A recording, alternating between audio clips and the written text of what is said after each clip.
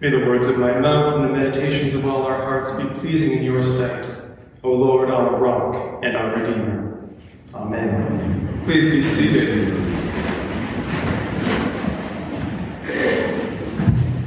One of the occupational hazards of being a priest and wearing a collar out in public is that one implicitly invites conversations with strangers. And not always conversations of the small talk variety, but sometimes conversations that start with something like, "Reverend, do you think we're living in the end times?" I never quite know how to answer that. Although as I look at the news and listen to what's going on in the world, I wonder too, are we living in the end times? Look around. There's war, climate change, foreign interference in democratic processes, culture wars between the alt-right and the woke left, inflation, income inequality, banks collapsing. Are we living in the end times? Well, Jesus' disciples were asking a very similar question, although for a different set of reasons. They've just been to Jerusalem. Now, for these Galilean fishermen, this might be the first time they'd ever made it down to the big city with the big buildings and the temple. And they're looking around and they're in awe. And they say to Jesus, "Jesus, look at this great building of the temple. Isn't this amazing?" And Jesus says to them, "Oh yeah, have a look. It's all going to come down, stone by stone."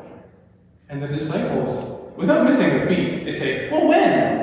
When's this going to happen, Jesus? When are you coming in power and bringing in the end of the age?" Okay, they might be asking the question a bit differently than we are, but they're asking, are we living in the end times, Jesus?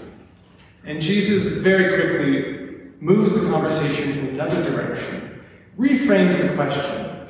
Instead of asking, are we living in the end times, Jesus wants to ask, what will we do with the time that is given to us? What will we do in that time between now and the end, whenever that end will be, and whatever that end will look like? So Jesus tells this story about a very wealthy man who decides to go on a long journey, and he leaves all of his possessions to his servants, and he doesn't say when he's coming back. He gives them talents according to their abilities. Now, by the way, for those of you who don't know about the monetary value of talent, one talent is worth about 15 years' wage for your average worker. 15 years' wage for an average worker. So he gives one of his servants 5 talents. He gives another one 2 talents, and he gives another one 1 talent. And those first 2 servants get busy right away. And they put that money to work, and they make a great return, 100% return. But that third servant plays it safe, digs a hole, and puts the money in there. Now, this really is the safe thing to do, because in those days, banks were not what they are today. Well,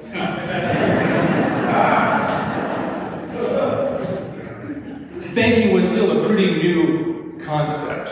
And there's no guarantee you were going to get any interest on return on your investment. You may end up losing it all. So he was playing it safe.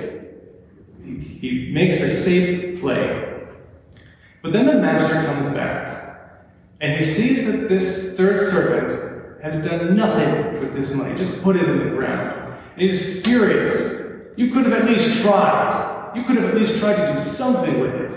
You could have given it to the bank. Maybe we get something out of it. The master seems okay with the risk. In fact, I think the master likes the risk, prefers the risk. And then the master gets harsh and says, calls this a wicked servant and says, let's take everything that this guy had, give it to the guy with the now who has the 10 talents. This guy will have nothing. And let's throw him out into the outer darkness where there will be weeping and gnashing of teeth. For those who have been tracking over the last few weeks, Jesus has been telling these parables. And every now and then, and more often than not it seems lately, Jesus will say something very harsh like this. and sort of leave us scratching our heads. When we got to the end of that gospel reading, and we said, the gospel of Christ, praise be to God, it felt a bit ironic to me with the way that gospel ends, with the weeping and the gnashing of teeth. But Adam said something very helpful to us last week in his sermon, that Jesus is fond of using hyperbole to get our attention. He's exaggerating to make a point. He's saying, listen, what I have to say is important. Pay attention. We don't necessarily have to read these parables in an allegorical sort of way where every detail in the story lines up with some spiritual reality, right? So as if God is this master, and everything we read about this master, we can say that that's true of God. We don't have to read it and say, well, God gets very angry with those servants who go and hide their talent in the ground and cast them out where there's weeping and gnashing of teeth. We don't have to read it that way. We can read it to say, all right, Jesus is saying, this is important, listen up. You're anxious about the end, he says to his disciples. You're anxious about what's coming ahead. But that's outside your control. Don't worry about that. I want you to focus on getting on with doing what you can with what you have in the time you've got. It isn't a coincidence that this word that's used as a unit of currency, talent, comes into English to mean something like aptitude or skill. Actually, this is the etymology of our English word talent. It comes from this story. It's pulled straight from here, and over centuries of interpretation, that has ceased to become a term for currency, but more a term for the things that we're gifted at and good at. And gift is a good word for talent, isn't it? Because now there's some talent that we cultivate through hard work, but there are some skills that we possess that we just seem to have. Through no effort of our own, there are things we're just good at. These seem to be given to us as a gift, just as our life is a gift. And just as these servants in the story were given these talents as a gift to work with. And so we can read this story maybe on two levels. Jesus is inviting us to make the most of the talent given to us, literally in the sense of the money that's given to us, and also in the sense of the skills and gifts and abilities that are given to us.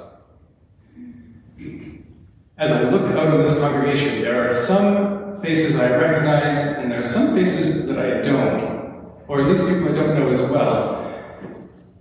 I'm going to welcome you into this moment of reflection because I'm going to talk about the finances of the church.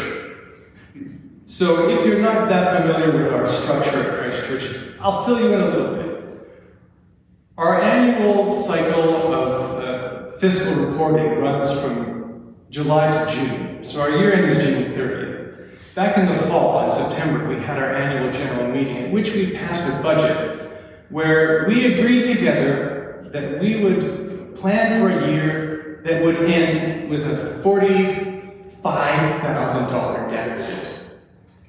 This is what we decided and agreed together. We would try for a year with a $45,000 deficit, coming out of a year where we had a $42,000 deficit.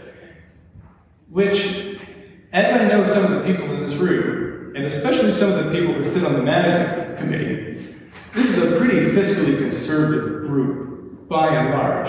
So that was a very interesting thing, that we said, you know what, we'll forecast a big deficit budget after a big deficit year. Well, our giving for this year to date is $30,000 ahead of budget. $40,000 ahead of this time last year. Well done, church. This puts us in a position where now we're projecting for the end of this year a $14,000 deficit. So still a deficit position, but way better than we were looking at the beginning of this fiscal year. Let me interpret that in light of this parable. As a church, we got together and we said, hey, we might need to take a chance here. We might need to take a risk. And those servants in this parable who took a risk, the one with the 5 talents, the one with the 2 talents, they went out and they traded, they took a risk. It didn't have to go well for them. Fortunately, it did.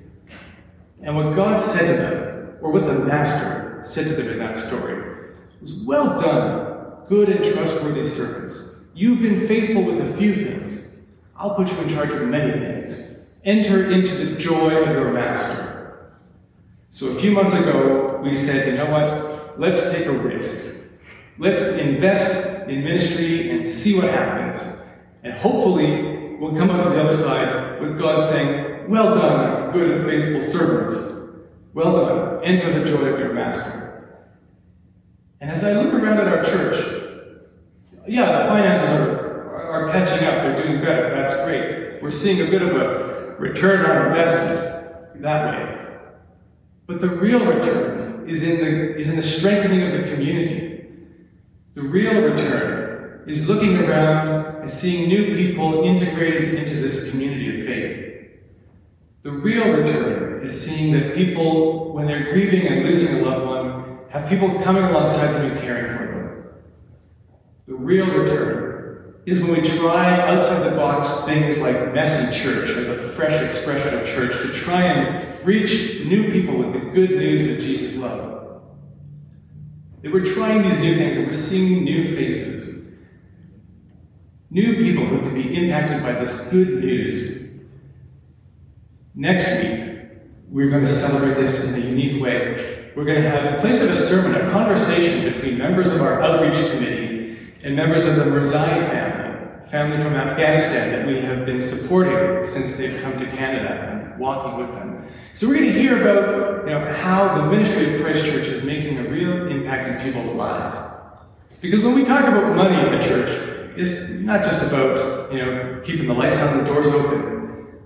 But it's about building capacity so that we can make the love of God known in the world.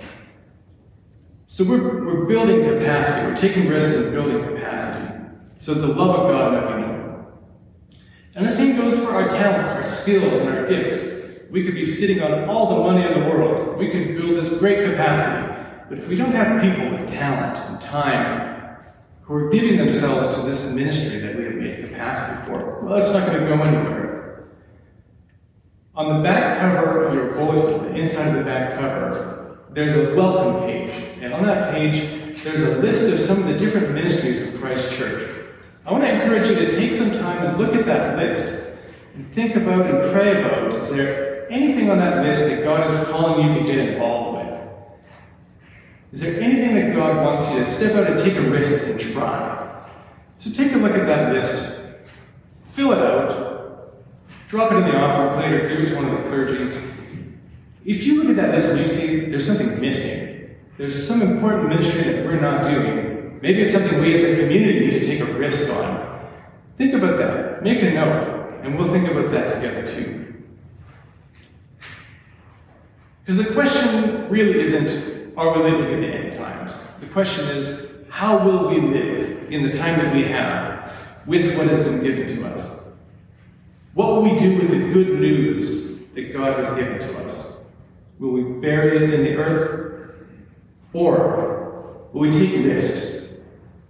Will we take risks with our time and our talent and our treasure and find that in those moments of risk, there is the joy of our Master?